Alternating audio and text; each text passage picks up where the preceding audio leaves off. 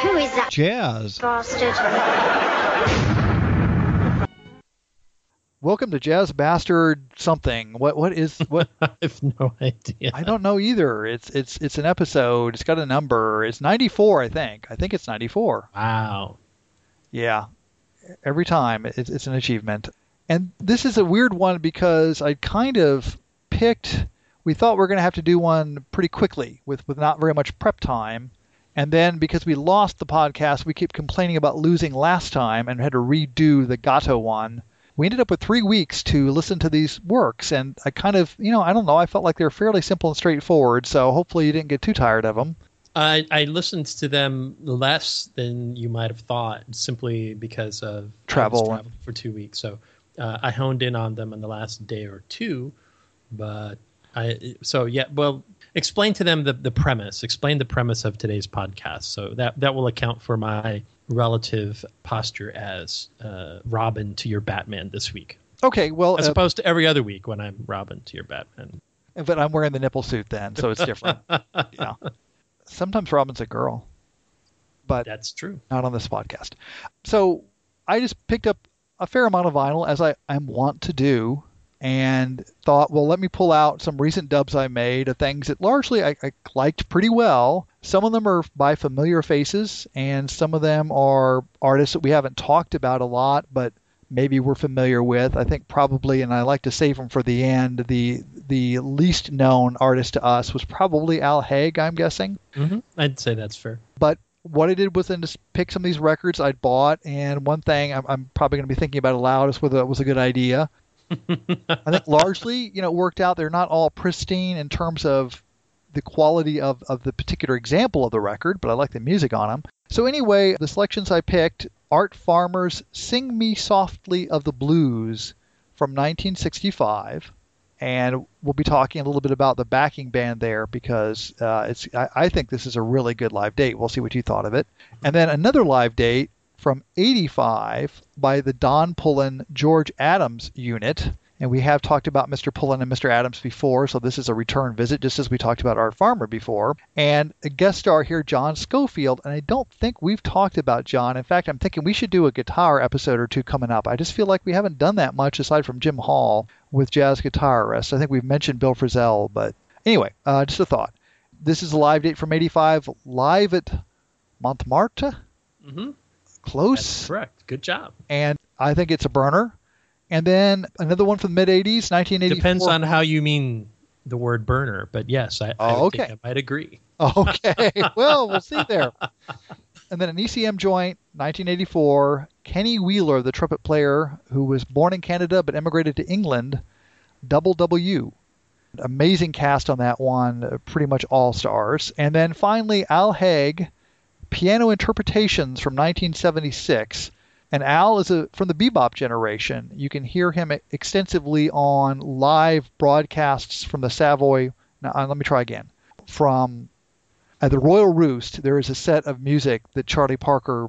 Okay, one more time. Let's reboot. Let's reboot Pat. I think the problem is I'm not drinking tonight. That's always bad. Anyway, it's Thursday instead of our usual. It Friday is. I'm just not in the groove. So anyway, right. Al Haig, piano player, played with Charlie Parker. Most of the recordings you can hear him on are from a set of Charlie Parker music recorded at the Royal Roost, air checks, live stuff, and about 3 discs of that. Most of those recordings he's on. So he was not in the famous quintet that was Duke Jordan, but Al Haig did do a lot of playing with him. And then he went on to have a career intermittently until his death, which was 82. Okay, so do you have a preference as to where we start? I'd like to save Al, but other than that, I don't really. I don't care. Go where you wish. Why don't we start with Art Farmer, because I probably have less to say about that than you do. So. Okay, sure.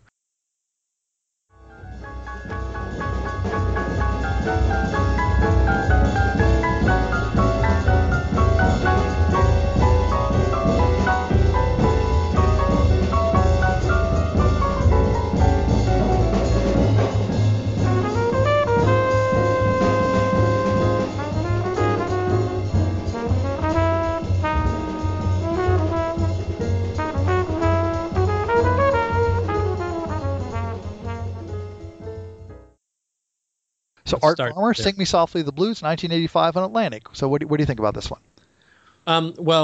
First of all, tell me why, in each case, I think I'd like you to tell me why you thought this would be a good thing to purchase on vinyl. We've talked a little bit about this before, but it wouldn't hurt for us to talk about it again. Just can you say, before we even talk about art, can you say something briefly about the audiophile's argument for vinyl? What is that? Which I don't know that it applies to these. There is a belief, and it's interesting because it seems to have percolated out of the general public. I was talking to a woman in this ensemble with me, and I said, well, I buy vinyl records. And she said, you still got a record player? Do they make those anymore? And I'm like, yeah, they make hundreds of them. I mean, it's a big market segment now. And somebody, she or one of the other members said, well, it is supposed to sound better on vinyl. So there's some kind of general sense now, which is interesting because if you buy a Crosley LP player at your trendy store that sells vinyl and record players, if you get one of those, I can't imagine it would sound better, right? It's a $50 record player.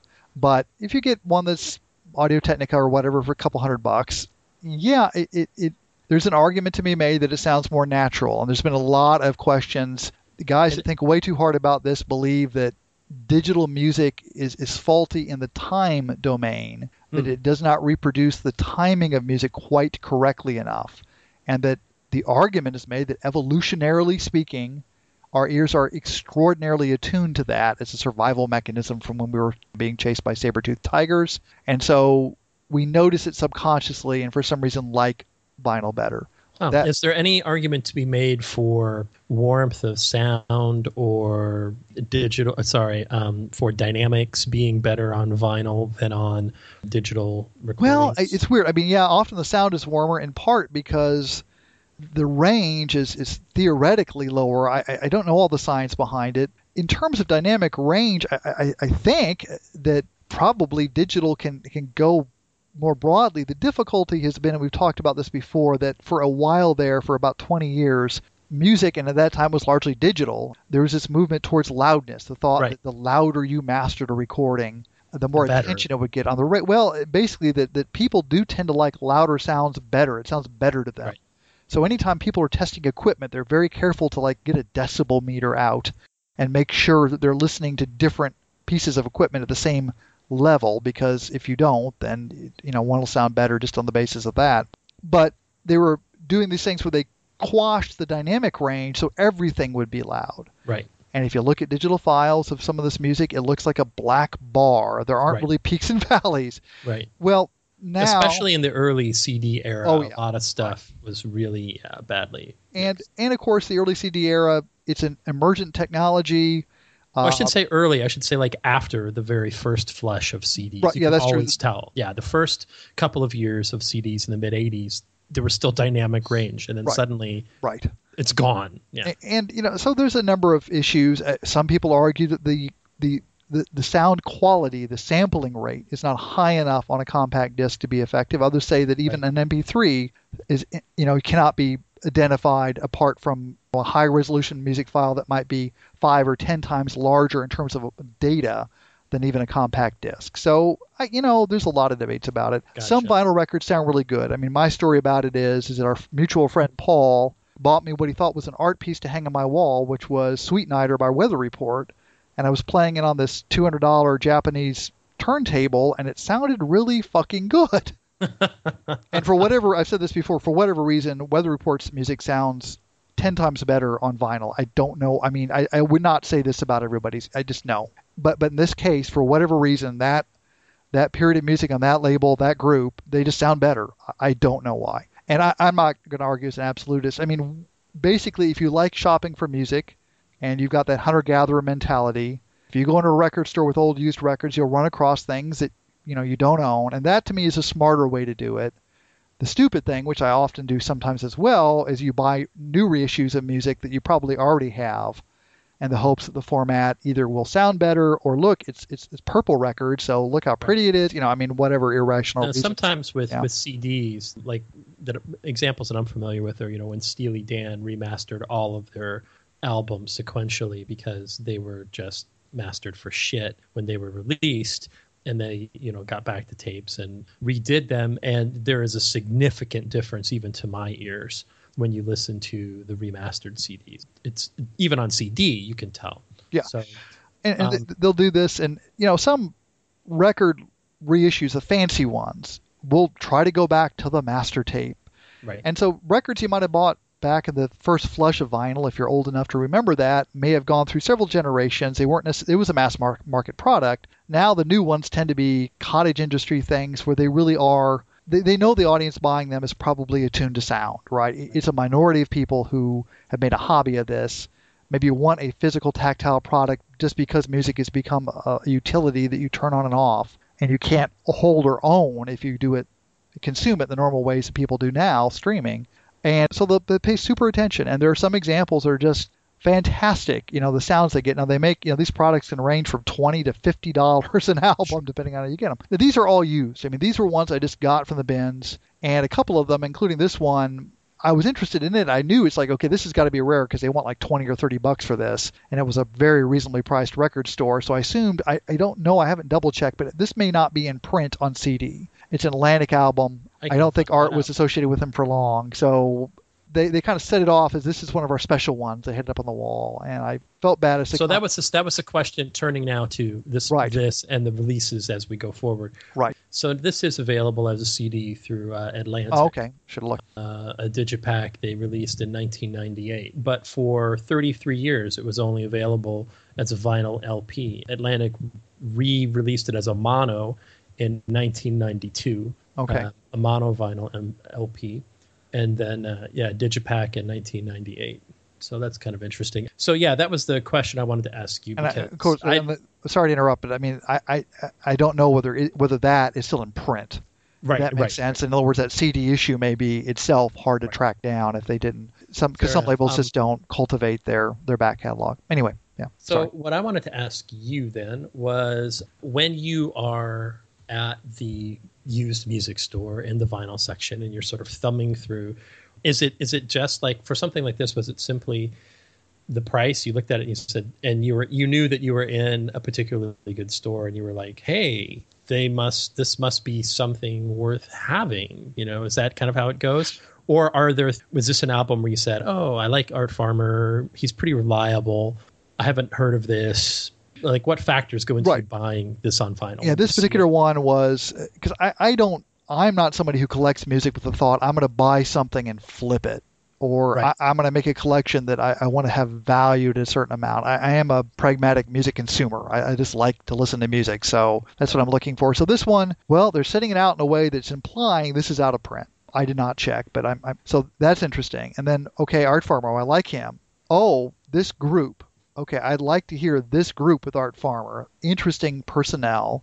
Yes. And I'll talk about that in a minute. Oh, yeah. And 2 Carla Bley songs out of 6. Right. Okay, I guess I'll spring for the $30. I mean, that was a thought process there. Was it, when I brought it home, a lot of record stores anymore, I feel like a lot of them must have gotten record cleaning machines, because I'll bring them home. They seem pretty pristine. This one, no, not at all. I mean, it was filthy. It was almost unplayable. So I put it in a little bath, and it's still noisy, but... And I was not necessarily, I know when I get a used record, I might be getting a Sonic Spectacular, but I might also be getting a noisy piece of junk. And you don't know from looking, I don't have a way of looking at vinyl to know, some that looks absolutely mirror-like pristine sounds like crap. And some that looks like, the dog has been walking over it is fine. It's mysterious to me, but visually I have no sense. So this, I thought, I'm taking a risk here. It was noisier than I would have liked, though it got a hell of a lot better after I gave it a little bath. But sure. I was really interested in the personnel, and I ended up liking the recording a lot. I don't know how you felt about it, but it may be one of my favorite Art Farmer recordings. Interesting. So, yeah, my reaction to it is I've listened to a fair amount of Art Farmer, and more because of the podcast in the last couple of years. I do like this, and yeah, I agree with you. The fact that it has Bley personnel on here, right? So you should say who the personnel are. Sure. Swallow and Kuhn. And Pete LaRocca Pete LaRocca never worked with Bley, though, did he? No. I mean, what fascinates me is the same year, 1965, on Blue Note, with Joe Henderson on tenor, under Pete LaRocca's name, they released Basra, which is one of those rare little known blue notes that everybody who knows about it kind of loves. Yeah. And features one of the same songs on it as this album has. And I think they may have done something else together. So they were kind of a young rhythm section. They're about 10 years younger than Art Farmer, all of them, on the move. And of course, Swallow ends up working extensively with Bley and eventually marrying her and is still married to her. Right. So there's that connection. And didn't Kuhn work with her? Isn't he associated with her, or is he just associated with personnel associated with her? I don't know. I don't know. I mean, just obviously, Paul Bley, the pianist, did. She is a keyboard player, so most of the time she's playing the keyboard's intergroup. I've suspected, I can't prove it, that Swallow was the one who suggested these numbers to Farmer. I would guess so too. He was always a champion of her music and was always turning people on. I think he also was the one that hooked up Gary Burton with her for that Genuine Tongue Funeral project. I think it was Swallow who kind of said, you got to look at this. And he's listed as the arranger on this, on at least one web source that I have. So that makes perfect sense that he brought these tunes to Farmer. Yeah, and it is in general, I think, a really good set list. Another thing I ended up liking about this record is it's a 6-song, 35-minute set, and I think every song is strong. Tears is the one that also appears on Basra, which is just a really good. Yeah. But, it closes with a blues, one for Majid or whatever, but even that, the head is unpredictable and memorable and kind of complicated. And there's the Petite Belle is kind of a neat ballad. I just think it's a very, very strong set of music, and it hangs together very well. I mean, this is a live album that to me tells a story the way some of the best studio albums does. So, I mean, there is a drum solo, but what can you do? Well, what I like about it is, and this will be a way of contrasting it, I think, with the Don Pullen George Adams date. What I like about it is this is an unlikely collection of players. I wouldn't think Farmer in this setting necessarily. So it's a somewhat unlikely collection of players that hangs together really, really well. Like this comes off really, really well. And you said something, I think it's right. Unpredictable. This is unpredictable. The title cut and also Ad Infinitum, which is kind of scary. They're really unpredictable. Like you don't know, you're not quite sure. When you hear them, you don't think, oh, I know exactly what this is. Like, I know where we're going. You don't know where you're going, and there's a lot of restraint here. It seems to me, in spite of LaRocca's drum solo, there's especially on his part, I think, a fair amount of restraint. He's pushing things along without actually dominating the proceedings, which I like. And Farmer just seems to kind of rise and float above everything. I mean, he's such a pretty player. He's got a really nice melodic sense. I really like him on flugelhorn.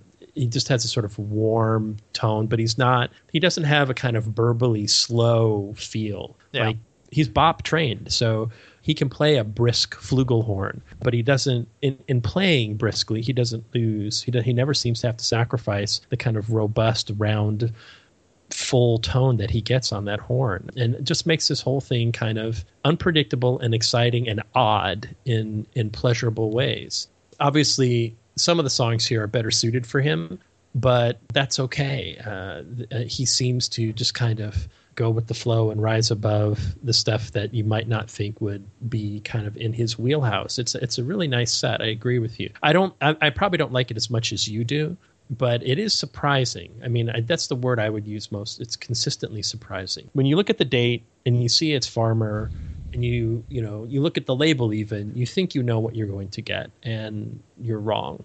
Yeah, it's about as far out of his comfort zone as art will go. Now, on an album like Blame It on My Youth, there are some progressive undercurrents there. And there are some, because I was listening to a fair amount of Farmer, just trying to contextualize this. God knows we had time. And it's a really, really strong album. And obviously it's studio done and certainly a lot better sounding than especially this vinyl dub that I made you. But he is more exploratory. He's never going to be an avant-garde or harsh player. But the shapes he's playing are maybe a little less typical. Yeah. And the group as a whole, I just think is very simpatico. And again, I can't stress enough that to me, one of the crucial questions when you're listening to lots and lots and lots and lots of jazz is, what are they playing? What's the material they're using? Are there interesting bases for the improvisations, or is it just kind of cookie cutter stuff? And I felt like most of these tunes had something strong to recommend them. I love the Bley tunes on this. I mean, they're some of my favorite Bley tunes. They're just really neat. And by the way, if you want to, all her stuff, or at least a huge portion of it, is available for free as sheet music from one of her sites. So she's got it posted, so I could look up the headpiece to this. And if you look at something like Ad Infinitum, I mean, it doesn't look at all complicated. It's not like there's tons of notes. It's just the progression and the place it's traveling and the kind of building repetition with difference is just very different. I mean, she's playing at a different level than most composers. She can come up with things that just would not occur to the general run of people writing in the jazz idiom. And I love it. I love this tune. So that makes a difference. Yeah, I don't know if in some ways is Joe Henderson a more typical person to put here. Yeah, he's the right generation. He's a little bit more inside-outside. I think Basra is probably always going to be the better known product by this group from this year, and it's probably overall the better. But I like this a lot. And of course, part of it too is that when you spent $30, you want to like something. You're going to try your best. It's like, well, should I have bought this? And so at least if nothing else, because I was a little afraid. I mean, the good personnel and good tunes and everything else. Yeah, so I was pleasantly surprised because those elements together don't guarantee a good product. I mean, it could have been a very unsuccessful date given the different kind of, philosophies about music between the rhythm section and art. But I thought it worked okay. So anyway, it was a neat discovery, and it is up there for me. I think partially just because of the tunes, and partially because I kind of liked Hear Art pushing things a little bit. He's never going to go crazy. But Don Cherry sounds aren't coming from Art anytime soon. But so for this one, I would say goodbye, Patrick. All right. Job. So for this one, we'll say goodbye. Not goodbye. Is that what you're going to say to the Don Pullen, George Adams? Let's go to Don Pullen and George Adams next, shall we?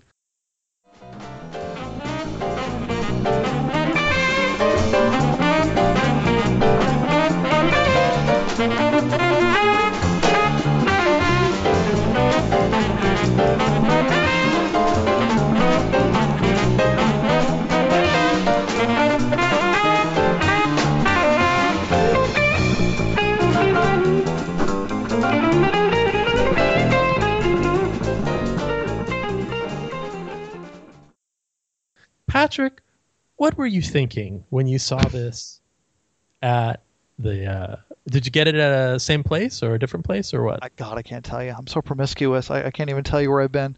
You're such a musical slut. You spread yourself far and wide. Was it St. Louis? Was it? Yes.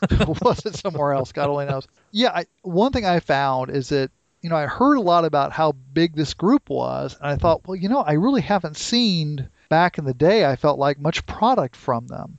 And there are a lot of various LPs out there on smaller labels that clearly, people picked up and then sold, and often they're fairly pristine. So my guess is they got something that was a little wilder than they bargained for. And this one was certainly a very clear copy. And of course, for me, the big question mark, the thing that interested me in it was, and John Scofield? I just wasn't quite sure what I was going to get there. So this is that quartet with Danny Richmond on drums and a really good guy playing bass whose name I wrote down and I can find Cameron Brown. Thank you so much. So wait, is this a regular? I know that Pullen and Adams work together.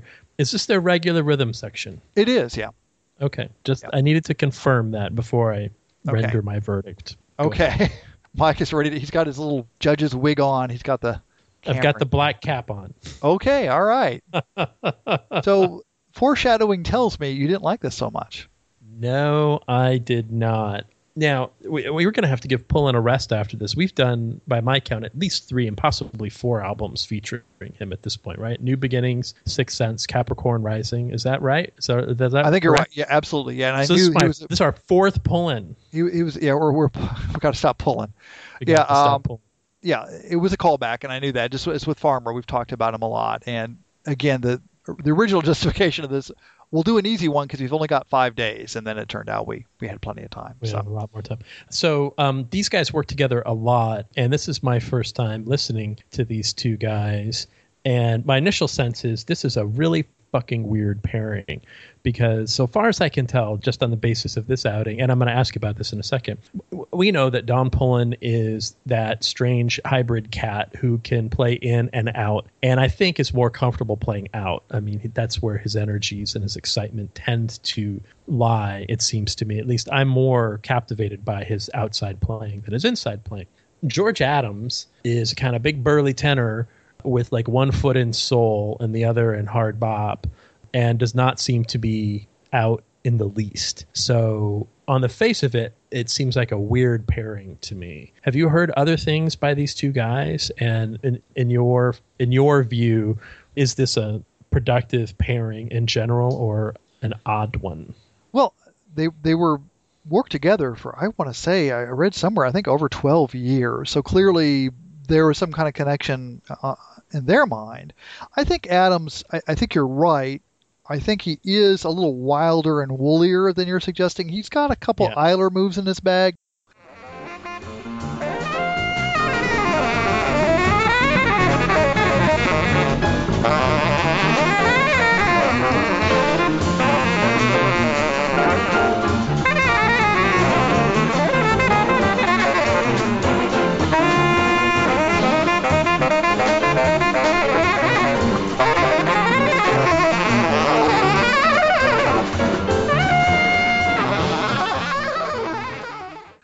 Now, when we talk about that, the difficulty is there's Eiler and there's also Michael Brecker, Lenny Pickett school of, soul squealing, right? And sometimes those blur a bit. Adams is certainly nowhere near the pristine technician that a Michael Brecker is. No. He's a lot shaggier. I think that's a good term. Shaggy, woolly, those are all words. Yeah. And I like him. Don't get me wrong. Okay. He's not my issue here. So you've heard other things by these two guys, and in general, you like the pairing? Well, actually, I didn't at first. It took me a long time to kind of find a way, especially towards Pullen, because of that weird dichotomy we talked about between the Cecil Taylorisms and the soul moves. Right. And I do think at times the thing with Pullen soloing is that when he starts banging, one bangs a lot like another bang. You feel like when he gets into that gear, it can be a little hard, at least for the neophyte, to distinguish when he's doing it really well and not. Okay. But I guess I didn't feel, to me, in this live course, it seemed to actually make more sense because this was like this live band grooving on what were finally fairly accessible basic tunes, but with this willingness to get messy and get wild and get woolly. That's one way of putting it. Okay. All right. So one last question before I tell you my issues with this album. We will the cross-examination end. Yes, we're in the cross-examination stage. So Danny Richmond, who is Mingus's, who's long time, sure, yeah, he's Mingus's longtime drummer, and I think the world of Danny Richmond. Danny Richmond and Cameron Brown are the regular rhythm section for these guys. I'm sure that Richmond was in their group. I don't know that he was every recording, but I think he was listed as one of the regular members. Couldn't swear about the bass player, but I think that's right. I'm gonna swear about the bass player here right now. So swear away. This album really, really gets on my nerves. I don't know who to blame. The guy who recorded this must have been recorded straight from the soundboard, right? It's a live date, so the bass is the bass is filtered as electric, right? And I fucking hate that sound, and I really hate it here. I can't decide whose fault it is, if it's Cameron Brown's fault or if it's the recording engineer's fault, but the sound is really muddy all the way through, and the electrics, and here I'm going to include the bass and Schofield's guitar and the electrics, are really, really muddy.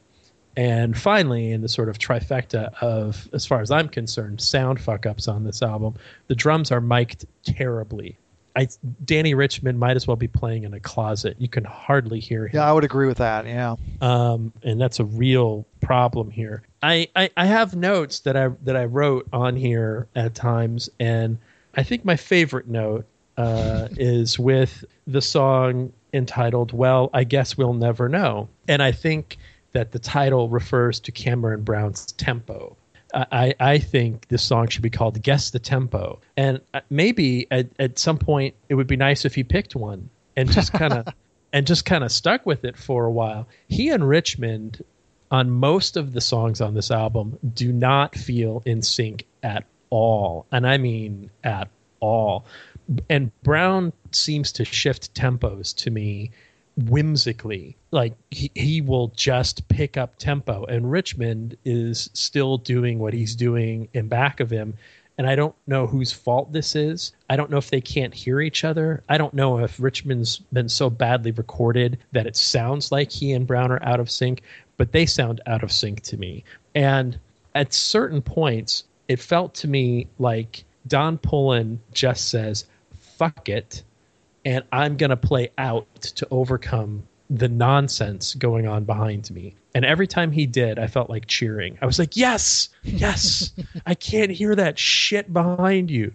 I mean, I really, really hate, and I don't know, like I said, I don't know if it's how it's been recorded and mixed. I don't know if it's Cameron Brown. I lean toward Brown, but who knows? I just hate the way Richmond and Brown play together here. I don't think they're in sync at all. On the very first number, which kind of starts out as a very up-tempo hard bop. Right, kind of frantic, yeah. Kind of frantic. We get this electric bass and guitar interchange to start.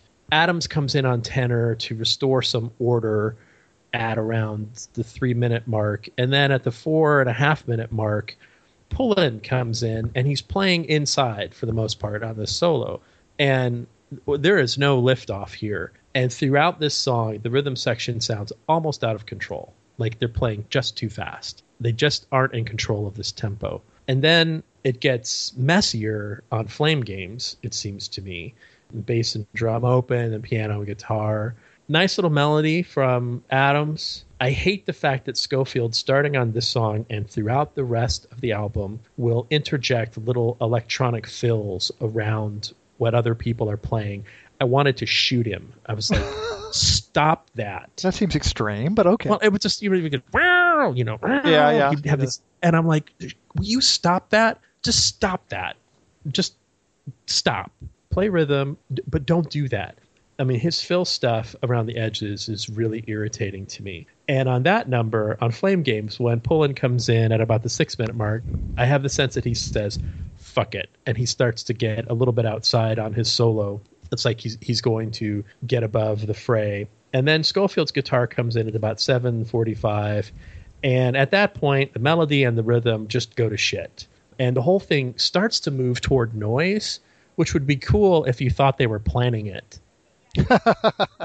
But I don't think they're planning it. I mean, I don't think this is a, let's have a freak out. I think this is, we fucked up. And the outro is just really sloppy. That doesn't bode well. And then the next two numbers are just fucking train wrecks. I mean, they're just hot, sloppy messes.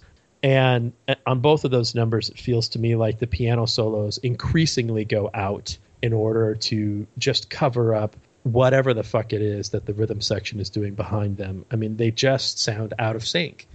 Richmond's cymbal work doesn't sound at all in sync with Cameron Brown's bass, which seems almost willfully to pick up and slow down at various points in the numbers. And you still have Scofield doing these little guitar fills that I find explosively annoying. So the only thing that's mildly redeeming here is the end, Song Everlasting. They go to a kind of slow ballad. The rhythm section almost sounds like they're together on this one. We get a bass solo at about the 9th minute of the song. My comment on this was, why? And then the album kind of ends. So if you ask me, Patrick, my verdict on this one is goodbye. Other than that, Mrs. Lincoln, did you like the play? Yeah. Yeah, I did not like this album very much at all. And I want to try another Pullen Adams album in the hopes that it's just the live thing and the recording, is the problem. Because and even the nights. Yeah, I mean, I think Richmond is awesome, and Scofield just doesn't fit here. I don't think that was a happy. I don't think that was a happy addition. This is not. He doesn't fit here, it seems to me, at all. So I'm trying to think. I got a set of Pullen stuff on Black Saint, but I think most of that is not quartet stuff, but there's a George Adams Black Saint set, and I think that does have several albums where he's together with Pullen. And I feel like many of the albums on that Blue Note set that I got, that we discussed one album from, feature Adams. So, yeah, there's a lot out there. Yeah, it's interesting. I've often noticed you're much more of a bottom-up listener than I am. I tend to focus on the top more. So, I don't know. I guess for me, the kind of pell-mell, almost out-of-control energy didn't bother me nearly as much. Now, that said, I probably need to sit down and focus more on what those guys are doing. I got to admit, I never heard Danny Richmond, and I listened to it on headphones. I listened to it on speakers. I'm like, and a lot I had to turn it way up to hear him. Yeah, it's not a masterpiece of live recording by any stretch. I was just curious to hear Scofield. I agree he does not blend well, and I think that other people that have talked about the record point that out. His introductions didn't bother me so much, but this is certainly not prime Sco, and we should, as I said, we probably should look at some guitarists at some point. I feel like we just haven't done much of that. And we've talked some about Metheny, a little bit about Frizzell, but that holy trinity of guitar players from roughly our generation, Scofield, Metheny, Frizzell, who are now kind of the old guard, with people like Kurt Rosenwinkel coming up. We haven't looked a lot at their stuff, so maybe someday we'll do that. And of course, Scofield I got to know on Decoy, Miles Davis's album, which I'm extremely fond of, but he's much more tamped down there. This is a young Sco, a Sco who's just kind of going where the Sco goes. And he's roughly 10 years younger than these guys, who both unfortunately died in their 50s. They had short lives. So yeah, I guess I liked it better for the energy and just the weirdness of the mix, and trying to get a sense of this group in that situation. And I guess I felt like this taught me more about their populist leanings. I'd heard more of the artsy stuff, and the Blue Note stuff is kind of tamped down and aseptic. It's not the best era of Blue Note. So I was curious to hear it. That said, yeah, I like it better than you do, but I agree there's problems with this record. It's not a prime example. I would not put it at the top of the heap. So we'll have to keep looking. We probably won't talk about it on the podcast, but we'll have to keep looking for Pullen Adams stuff and see if we can find something you like better. So the next selection is by Kenny Wheeler. Kenny Wheeler.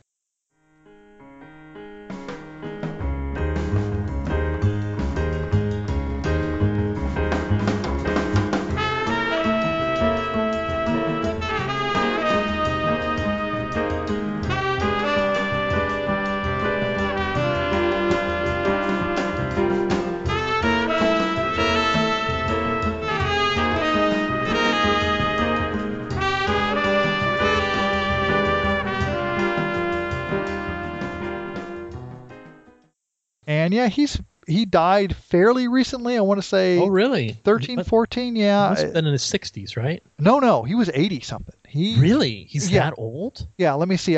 Because I had plenty of time for notes this time. So he was born back in 1930. Good God. So to give you an idea, 10 years older than Pullen and Adams, 20 years older than Scofield, roughly the same age. Well, actually, let's see here. Farmer's born in 28. So he's the same generation as Art Farmer. Very much. And with an absolute killer mid-80s ECM lineup, Mike Brecker on tenor sax, Dave Holland on bass, Jack DeJohnette on drums, and John Taylor, who I thought stood out pretty well on this recording on piano. I had not heard of him, but apparently he was one of the three people, along with Kenny Wheeler and a vocalist, who formed Azimuth. And I've never heard their stuff. But it was this, I assume, kind of drifty, artsy trio from the 70s that recorded on ECM and elsewhere, and I've just never, they're kind of a cult, small, third stream, small group jazz phenomena. I'm sure that probably the Penguins love them, but I've just never explored their stuff. But that's where the connection came from, where he knew him. And all the rest, of course, are kind of big players on the scene who were recording extensively for ECM and elsewhere. So what do you think of Double W? So in the last, 3 or 4 years, I've picked up a fair amount of Kenny Wheeler. 4 or 5 albums at this point. It's probably a drop in his discography, which I know is pretty large. And he plays on a lot of other people's stuff. Oh, okay. So, anyway, I don't have a good grasp on him as a player. I don't have a good sense of him, even having attended to this with some care. I will say this. This is an unexpected pleasure. It's a 1983 ECM date, and when you hear the first notes on, it's only got 4 cuts, and when you hear the first notes on Foxytrot, you think, right, here we go, cue up the windswept Norwegian bleak landscape. You get this nice, soft piano intro. And all of a sudden, at about minute 130, it turns into like a mid-tempo, not quite bop. I guess it is a foxtrot.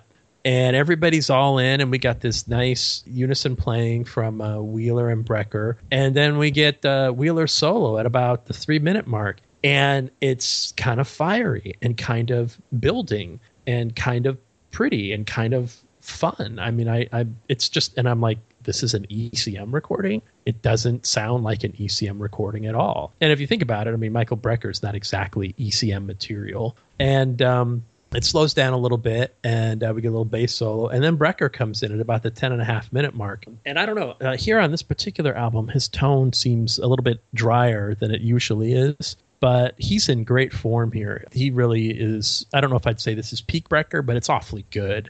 You've listened to way more Michael Brecker than I have. And well, not a ton. I've never been a collector, but the album from ECM that I really knew him from was 8081 right, with Pat Metheny, and he's there with Dewey Redman also appears as a tenor player, and I've always loved that album. Right. Yeah, he's how would you describe him? He is out of the hard bop school.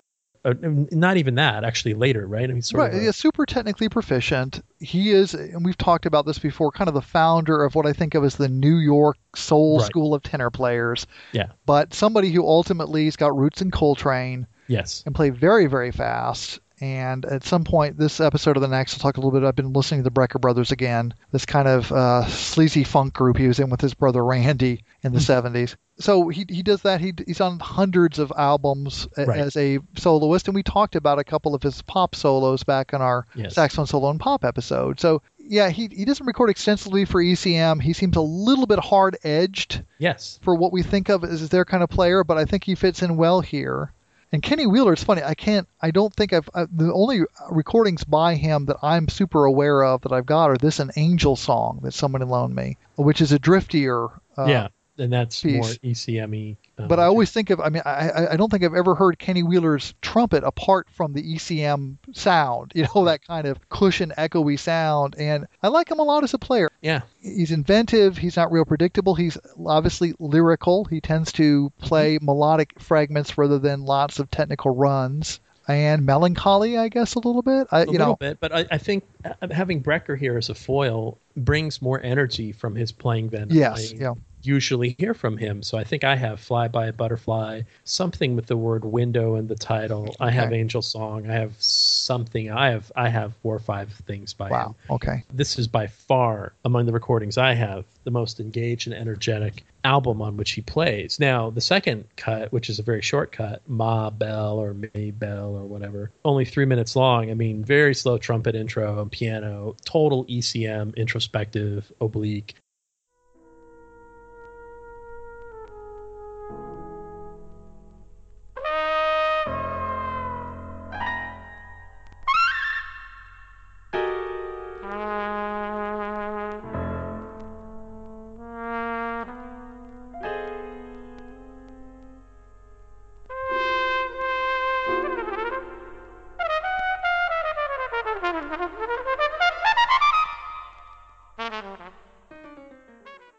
You're like, oh, right, it's an ECM date. I forgot. But it's only 3 minutes long. And then we get WW, which is a longer cut and also opens kind of melancholy with Brecker and Wheeler trading. And then suddenly the rhythm section comes in at about the 1.5-minute mark, and everything picks up. It just becomes this sort of brisk modal major key. Romp isn't quite the right word, but it's builds. It's pretty fast. And Wheeler's solo at the 2-minute mark is really nice. And Brecker has a fine solo as well here. Again, kind of building, picking up speed. But the showpiece for the whole album has to be the final cut, which is 22, 23 minutes long? Yeah, it's a whole side. And they subdivide it, but they list it as one piece there. And I didn't want to try to break it up with a needle drop, so I just left it together. Right. So 3 for Green, Blue for Lou, Mark Time. And again, it starts out kind of ECM land, almost lugubrious tenor sax opening with the piano. And then everyone kind of comes in at the 2:30 mark, And then we get some nice unison playing over the rhythm section, a piano solo, and then like a whole new melody around the 8-minute mark, and the tempo picks up and Brecker lays down a killer solo at about the 14-30-minute mark. That was tight. Probably the highlight of the album for me. And then a long kind of drum solo, which isn't bad because it's Jack DeJohnette, thoughtful and smart and restrained even as it's a drum solo. And then we get the outro. This is a really unexpected ECM date. It's way more energetic than most ECM stuff and probably as energetic as ECM ever gets. And as I said, I think Wheeler is as energetic as I've heard him on any of the recordings I have. And I think all of this owes to the presence of Brecker, who is, a serious and brisk Coltrane-style soloist in his own right, and that's just what he brings to the table. It helps that, unlike the pull-in date, the rhythm section here is the shit, and they can go. Oh, yeah. They can go anywhere. And Holland and DeJohnette are just in lockstep. You couldn't have a better rhythm section. They're just so good here. The backing they give these two guys is fantastic. So there's never a moment where you think, oh shit, what are they doing? And it's beautifully recorded, of course, because it's ECM. So this is a very fine album. And it's probably at the top of my list now of Kenny Wheeler albums that I own. And it feels like an uncharacteristic Kenny Wheeler album to me. Again, I think he has a pretty long discography, and I've only got 4 or 5 things. But this is the most engaged and energetic of the lot, and I think I like it the best. So, goodbye. Yeah, good deal. Okay. And I agree. I was real happy with this. I looked him up, and roughly it looked like he recorded on every 2 or 3 year schedule. Not that they came out that regularly, but if you kind of averaged it out. So not super prolific, but somebody who was on the scene for quite a long time, since the 60s forward, and always someone who, when he died, the obituaries or whoever talked about him, a little known player, this guy that few people had heard of, but had a pretty good reputation among musicians. Yeah, I did look up. There's one other ECM record I grew up with as a kid that I had, which was John Abercrombie's Night. And that has Brecker on it, as well as DeJohnette, and then Jan Hammer on keyboards. So and that's like 84. So there seems to have been this period in the early 80s, at least, where Brecker was recording at least occasionally with ECM, and they seemed a little bit more interested in harder-edged, more urban sounds. We're not going to push it. It's ECM style, but more, not just drifting sound patterns or whatever. And I miss that ECM. But yeah, I like this record a lot. I mean, in terms of buying it on vinyl, I found that if the records were well cared for, ECM records from back in the day tend to sound very good and tend to have been pretty well made, I guess. They tend to kind of hold up pretty well, unless you've really abused them. This one certainly, I think, sounded gorgeous. In some ways, I've bought a couple recent ECM pressings, and those are noisier than the ones I have from the 80s. It's kind of like, well, guys, where's that factory you used to use? Because they were better. Go back to there. It's weird because a lot of people kind of associate them with the compact disc, even though they started in the 70s, as kind of a studio or a record label that was kind of the CD era. But in any case, I liked it. The only other Wheeler leader date I've got is this Angel Song, which is very, very different. Yeah. I do like it. It's one with Lee Konitz on it, and and Bill Frisell, and it's extremely, I think, no drummer. Right. And it's all about, it's interesting because like All Music hates it. They gave it like 2 stars, just really crapped on it. And I think it's either you believe they got the float going and it's this beautiful drifting thing, or you're just bored out of your fucking mind by it. And I love it. I think it does. I think it succeeds in getting the float going. But that's very hard to achieve. You can't have a bad bass player in that case. It just doesn't work. But it's much slower, more introspective, more pastel, more traditional ECM by far. This one, I think it's still got that sound to it. It's just there's an edge. The theory must be that Manfred would only stay for the first 3 minutes of the song, and then he's out of the room, guys. Let's freak out. Okay, we can stop this crap. I think actually the case was, it's just they were a little bit harder edge, a little bit more open to forward propulsion on recordings back in the 80s than they are now. And again, I miss those days. But I liked it a lot, and I just thought personnel looked good. I didn't have much Wheeler, and ECM pressings can often be real treats if it's a good session. I mean, obviously, ECM made a lot of stuff that's kind of middle of the road, not so great, as any prolific label does. So I'm glad you liked that one. So we're going to end up with a complete impulse purchase. It was probably $5. Nice. I had probably, I think, one session of various tracks Al Haig did back in the late bebop years of Stan Getz and others, but didn't really have any leader dates by him. And I thought, well, this looks like a nice piano recital of some well-known tunes. Let's take a shot at it. It's like $5. What the fuck?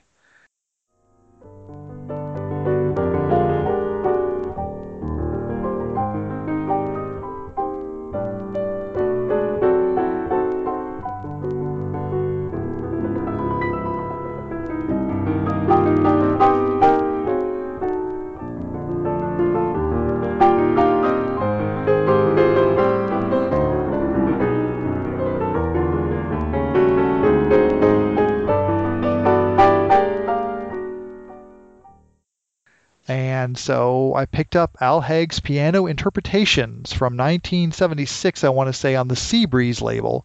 Just a small label that decided we should rediscover this guy. He'd been kind of out of action for a while. And the songs are right down the middle. I don't know. I guess In Your Own Sweet Way is probably Brubeck's best known standard.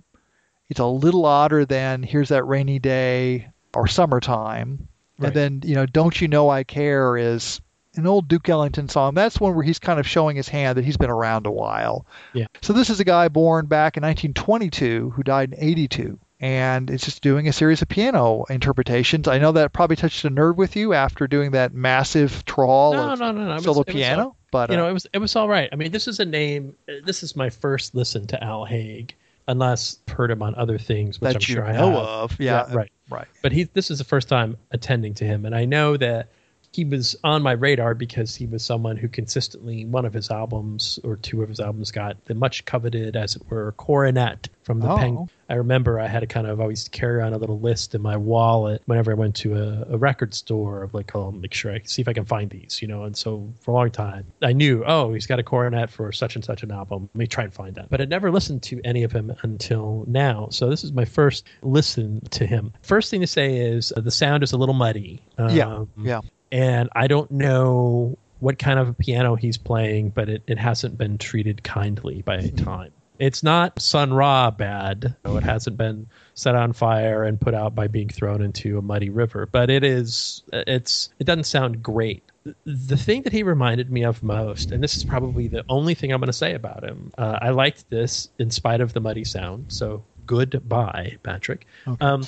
But he reminds me very much, and I have no idea if this is an apt comparison in your mind, he reminds me of Art Tatum, not just in the choice of material, but kind of in his style. So if you read about Haig, one of the things you hear about him is he's one of the first guys to kind of pick up on Bud Powell's bop mannerisms and to incorporate them thoughtfully in his own style, right? So this is kind of the tag that he's been given.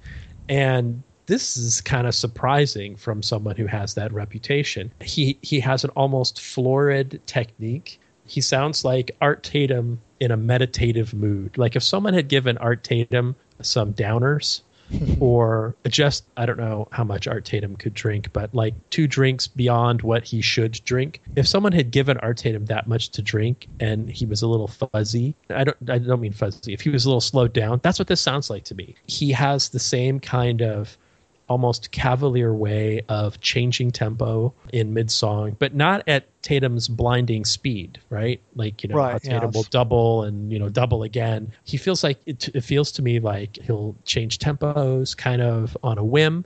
There is a sense of florid playing at times where he kind of goes on little runs to fill out a line, but never to the point where I go, all right, cut that shit out, or it seems flowery. It just seems kind of tasteful and in control. So I wrote down on a piece of paper, meditative Art Tatum. Because when you hear Art Tatum, the one thing you don't think when you listen to him is what a powerhouse intellect. What a meditative player. You think of Art Tatum like what a just uncompromising technician.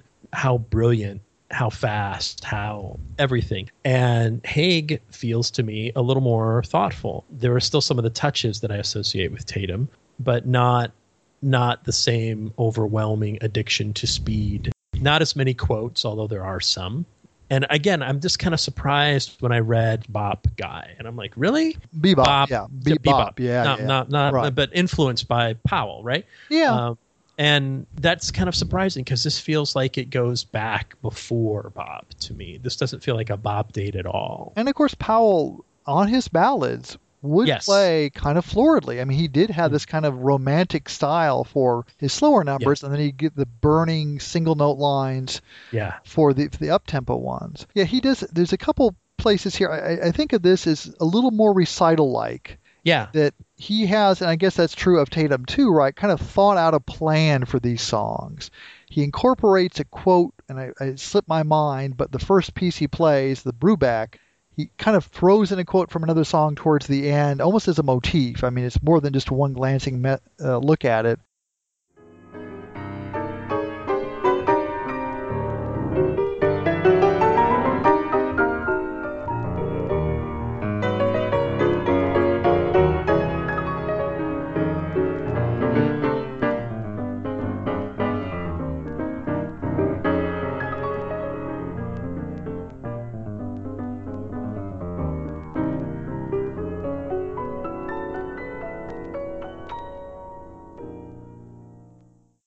Just as when he does Summertime, he brings that same motif that I think Gil Evans used. And someday I've got to figure out if that originates with Gil or if he picked it up somewhere. So there are just places where you feel like he's not just kind of letting ideas flow. He's kind of thought through, what am I going to say about this piece? And now he's presenting that. It doesn't seem too calculated, but it's thought through. It's a little bit more recital-like. It's a little bit less just spontaneous invention. Right. And nothing wrong. Very pleasant. Yeah, the sound is not pristine. The pressing was not pristine. It had a hard life, and only so much could be done. And again, this is where we start thinking about why do we ever talk about what label something's on? It's because Seabreeze doesn't have the resources of Columbia, right? It's just, or even Blue Note, who had at least the piano sound was kind of a mixed bag on Blue Note, but in general had an excellent engineer in Rudy Van Gelder and made good sounding stuff. So yeah, it's not a pristine sounding piano. It's not a great instrument. It's not well recorded, which is actually something that haunted Art Tatum's recordings for the most part. They never gave him an instrument worthy of his talent.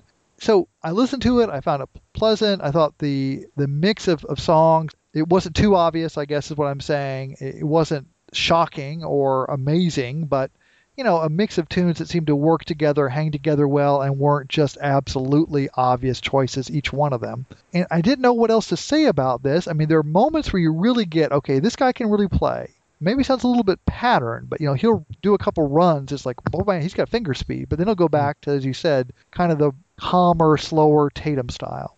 And so I did some more reading on him because I really didn't know much about Al Haig. And that's where I looked up, where I knew he played with Parker. Where was it? Okay, it was on the Savoy label live stuff from the Royal Roost, okay, which is, if you're talking about pillars of Charlie Parker, you want the dial recordings, you want the Savoy studio stuff, you want the Royal Roost stuff, and then you probably Verve would be next, right? Those are the four pillars of his best recordings. And there's hundreds of weird, odd things, but that's the bulk of it. And the Roost stuff is important because, I mean, you hear his working band for almost 3 hours of music, and I mean, it's just priceless, right? It's really important Parker. But I don't know that Haig's playing on that struck me one way or another. It wasn't bad. I just, didn't really hypnotize me, where Duke Jordan's introductions on some of the dial stuff are just very memorable in and of themselves.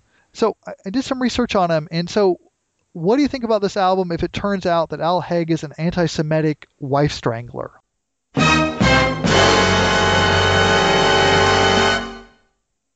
Would that change your... I suppose I can separate the talent from the man. Look, there are some horrible people who've played some great jazz. Yeah, and so I was struck by this question. Apparently, his second wife wrote a novel, or not a novel, might have been a novel. I don't know how much of it's true, but this long study of him, not that long ago, is called Death of a Bebop Wife. And her name is Grange Rutan. Great name. Yes, it is. And in the novel or the book, they'll call it in parentheses Lady Haig. I guess she must have been known as Lady Haig back when she was married to him. And then his third wife, Bonnie, died in 1968. And there was some belief that he might have strangled her, but he was let off in the court, and his argument was that she was drunk and had been killed falling down a flight of stairs. Now, I don't understand how you can confuse death by falling down a flight of stairs with death by strangulation, but maybe I've just watched too much CSI. But apparently this book, I've not ordered it yet. I probably will at some point. It's like a 500-page study. She basically argues, no, he was a serial abuser. She was abused. She got away from him. His third wife's family was worried about him. He was sending out warning signs. And then apparently he had this moment in the 70s at a gig where he basically told the bass player on the gig, yeah, I killed her. So what was it? What was the guy that was on the Jinx? I can't remember his name. I've never seen the show, but there's this HBO documentary about this real estate magnate's kid who went around killing people. And apparently at one point he thinks he's off mic. He says, what did I do? I killed them all, of course. And they finally, retrying him. Durst, I want to say. Anyway, it's... So here's the part I don't get. Here's the part I don't get. Right. So anti-Semitic, right? I tend to associate, maybe he's just a subtle racist. I tend to associate, like, if you got one of the objectionable, deleterious forms of racial ignorance, don't you usually have them all, right? Right. Well, and so, how can he be anti-Semitic but played with titans of jazz who are many of whom are African American? Well, the other thing apparently he's a selective racist. Well, and I'm assuming, and that's not impossible, but this is just a claim. I really don't know. Right. And of course, if you're talking about the early bebop years, I'm sure if you polled the American populace, you're going to get a lot more hits on that than you would after the revelations of World War II, right? In other words, that it was a much more commonly held belief. One of my heroes, so many of the great jazz players are Jewish. Yeah. Tons. Yeah. No, are you mocking me? Are you disagreeing? I guess a few. I'm having trouble thinking of a lot, but Stan Gaetsky. Well, yeah, Stan Getz would certainly be one. And of course, he makes me anti-Semitic. Art Pepper? Is Pepper Jewish, or is he just... Let's not get into it. I don't know. All right, fine. But again, I have no idea. And that was... Now, the whole wife strangling thing is a problem. I don't know. But it did raise, and I thought, well, and of course you don't know. This is partially is, of course, no one knows who Al Haig is now. And so, and of course, he's been dead a long time, and... Clearly, it's a crusade for this woman to get a story out. How many people ever read it, I don't know. And whether or not it's completely unbalanced or has any content to it, I don't know either. But it did I said, I've been enjoying this. And in a sense, I think this record more than any, one pull of vinyl is sentimental, especially if you're a little bit older. And to some degrees, I tend to sentimentalize recordings from not necessarily my childhood, but right before it, right? It's like that era I missed, right? Stuff like the 50s and 60s recordings of people that I never heard and that kind of represent a different time in the culture, and especially classical recordings, right? Back when those were kind of mass market products, and for whatever reason, it's probably somewhat personal and some of it's probably more cultural in terms of generations tend to look a certain degree behind them for the things they tend to sentimentalized. So this one, I think especially, was the most I just put it on, it's just pleasant background music, and then this question comes up, and I thought, well, part of it is, I guess, mostly we joke about jazz musicians being so spectacularly self-destructive, right? So many of them killed themselves with drug abuse, and it's tragic, and it's there's a lot of people to blame in that, and it's not solely the musicians themselves. There's a lot of cultural and political reasons that happened.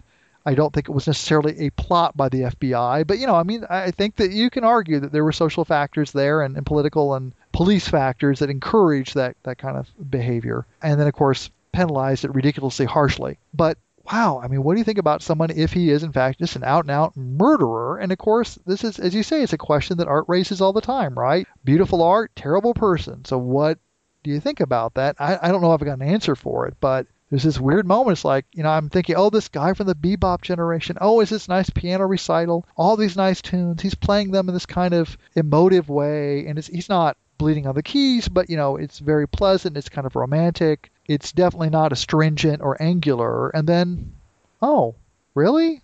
Man, that's kind of harsh. So I don't have anything profound to say about it. But that was kind of the interesting angle that came up on this recording is like, well, was he a wife strangler? So all of that, I have to say, Benny Goodman, yeah. Artie Shaw, Zoot Sims, Stan Getz, Paul Desmond, Buddy Rich, Terry Gibbs, John Zorn, Al Cohn, all of the four brothers apparently, Alfred Lyon, Dave Brubeck, Lalo Schifrin. Brubeck is like Indian, and are you saying he's part Jewish?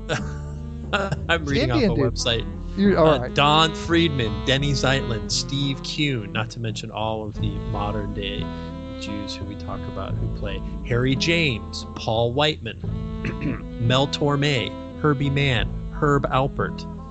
Composers? Irving Berlin, Jerome Kern, the Gershwins, Hammerstein, Rodgers and Hart, Lerner and Lowe, Arlen and Harburg. So you're trying to say that Teddy Charles, there is Steve a conspiracy Lacy, and they're running Mel the jazz Lewis. industry. Okay, so you two are Shelley Mann, Victor Feldman, David Eisenson, Dick Hyman, George Handy, Dick Katz, Sam Most. So is your Red argument that there are more Jews than wasps in jazz? Is that, I mean, obviously not more than African Americans. Right. I want you to do. Someone is throwing out on this list also Sammy Davis Jr. Okay. Now we're stretching. Someone else is making jokes. I think Willie the Lion Smith. I don't think that's right. Well, the Lion of Judah, yes. We'll do a statistical breakdown and get back to you. We've done one spreadsheet. Lou Tabakin, Steve Grossman. I can cut this out if I want to. All right. Producers, Orrin Keep News, Leonard Feather. Stop reading the internet, Mike. Norman Granz. Stop reading the internet. You gotta stop now.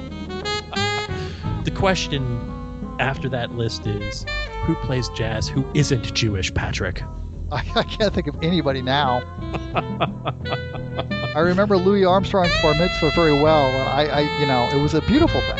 Yeah, okay. So I have to take some of this back. Someone posted, who's very smart on this list, neither Dave Brubeck nor Paul Desmond were Jewish, although Desmond thought he was. Well, it was great because he said his name was Breitenfeld or something, and I changed it to Desmond because it sounded too Irish, was his joke, you know?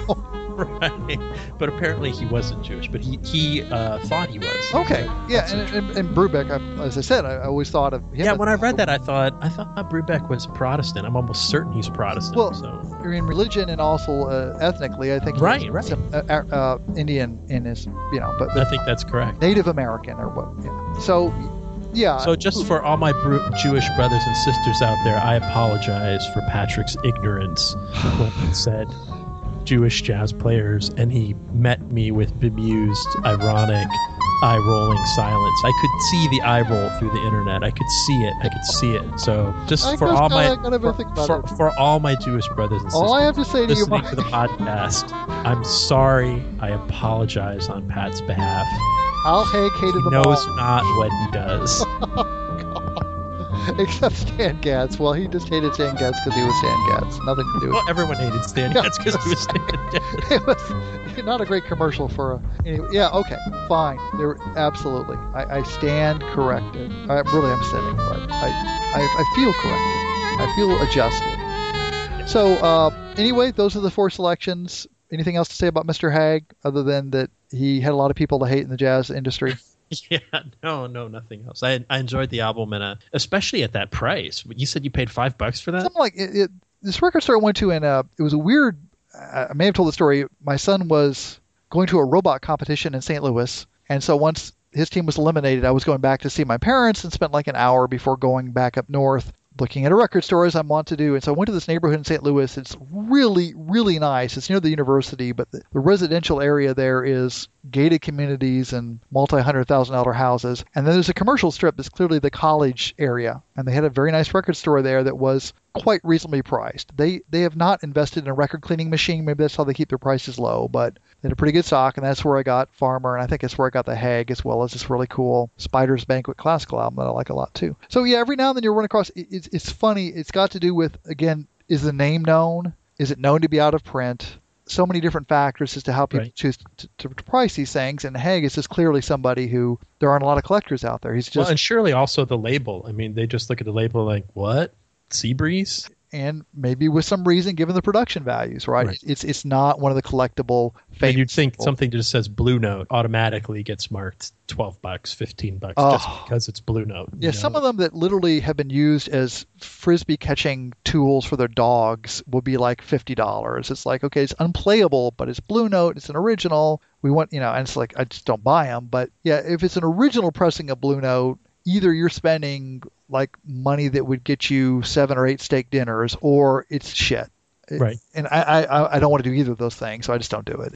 That's like really wealthy Japanese people are buying all those, or people of other nations, but people with huge disposable incomes who collect, and they just go for crazy money. And some of that I think's just got to do with the mythos of the label. I don't know that the quality of the music, of the sound of some of those pressings is that fantastic, but they're very good. I mean, it's a good sounding. That's one reason it's become so collectible, is they did a good job recording the stuff, so even the mediocre performances are soothing and pleasant to hear. Yeah, I read an article somewhere in, I think it was like the Times, New York Times Magazine, where this guy was trying to predict several hundred years from now, when rock and roll is just a paragraph in the history book, who the one rock star that people would know that would become emblematic of the whole music, right? In other words, his theory is it'll boil down to one person. Just like, I don't know, Renaissance playwright, it's Shakespeare for most people. Right. Presumably not. He recognizes it. Does he offer a hypothesis? He does. He eventually gets to Chuck Berry. Really? It's a long time to get there, but that's his theory. It's going to be Chuck Berry, which, who the hell knows? Right. It's a plausible argument. But my point being, Al Haig has already been winnowed away, right? Oh, yeah. As jazz gets boiled down for most people, if they've heard anything about it, he was an early casualty of the simplification and the pruning away. And really, probably, trying to think here, all these players tonight would be people that you have to kind of be into the music to have heard of Art Farmer. He's not the first, second, third, or fifth trumpet player you're probably going to hear about. Same with Kenny Wheeler. That doesn't mean they're not great. I love them both, but they're not famous. They're not well-known avatars of a certain style. They're not one of the great historical figures. Obviously, Pullen and Adams very much in that bag. Obviously, Haig. So we're kind of going down the byways. We're going to get a little bit more famous figure next time.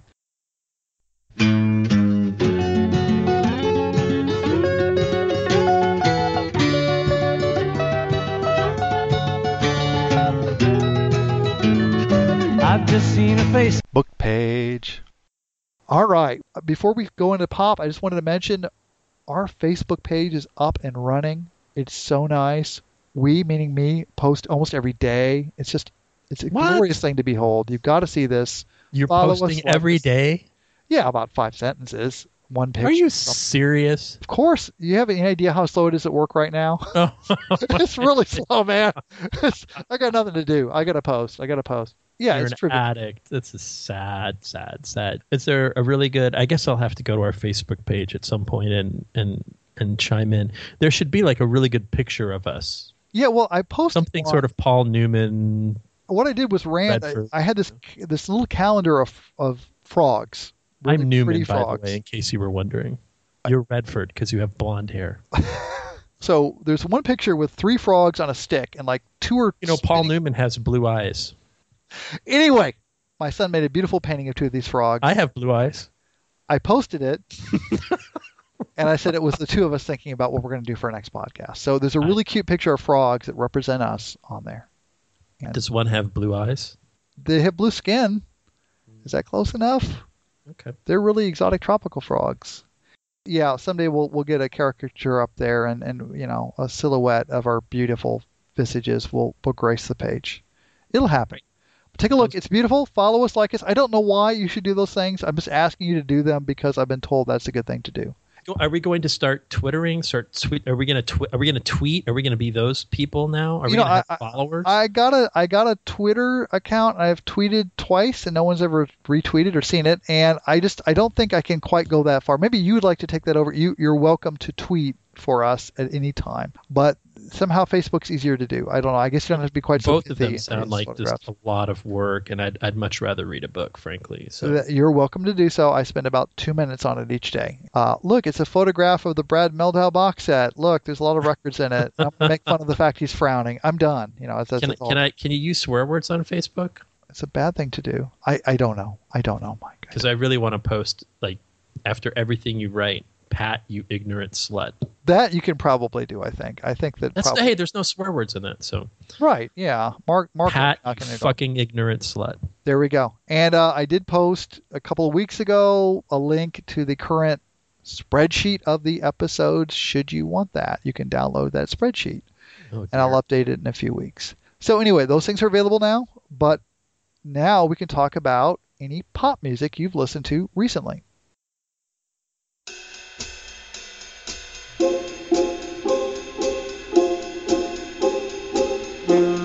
They string me along. My friends say it's wrong. They tell me I'm crazy. I'm reading the cards and asking the stars. The outlook is hazy. Whoa, never mind the weather.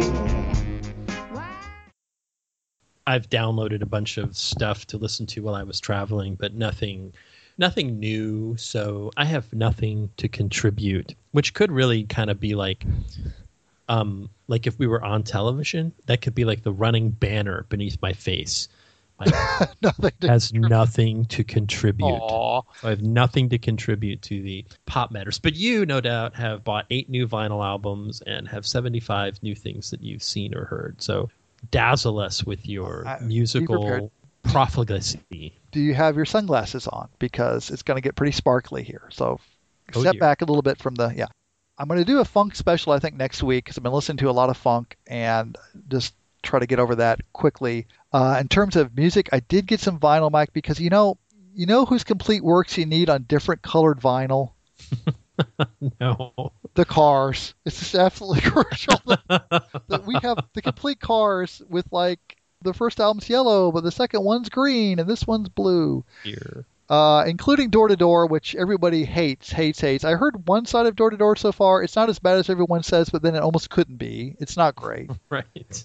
And then the other 5 I'm fond of to various degrees. And they did, it's interesting, and they did a good job. I mean, they sound good. They put them in the nice little envelopes of plastic. Well, they sound for the...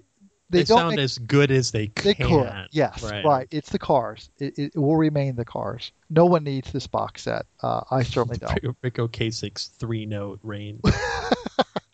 But, he hiccups between each note, and that makes it okay. More to the point.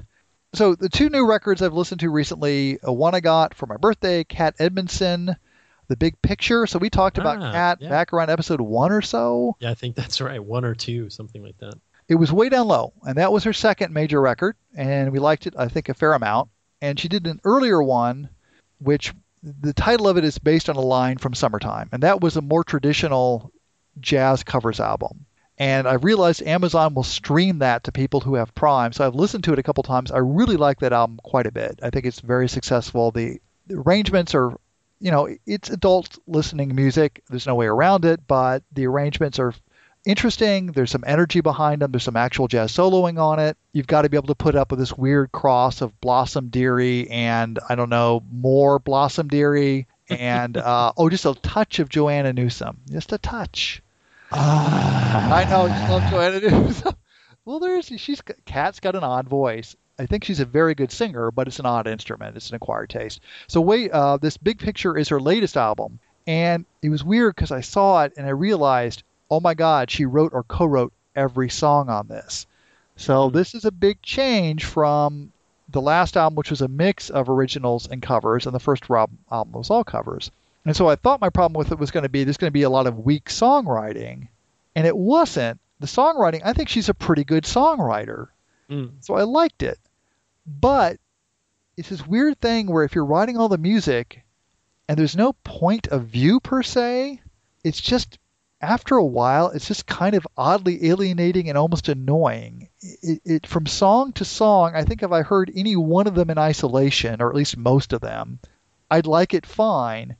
But when she's doing one song about how this lover isn't good enough to her, and then the next song is this huge kiss off, just fuck you, lover, and then the next one is a completely different relationship with the lover, and there's no distance provided by the fact that she's doing other people's music. It's just like, well, what is this album about? The fact that you can write songs about every stage of love, but none of them are any more quote-unquote authentic than the rest. I mean, they're all like exercises. And they're good. I mean, she's pretty good, and her co-writer's pretty good, and the arrangements are pretty good. They're witty adult music arrangements, right? They're not going to scare you. There's nothing real loud or harsh sounding, but they're witty, and they're good.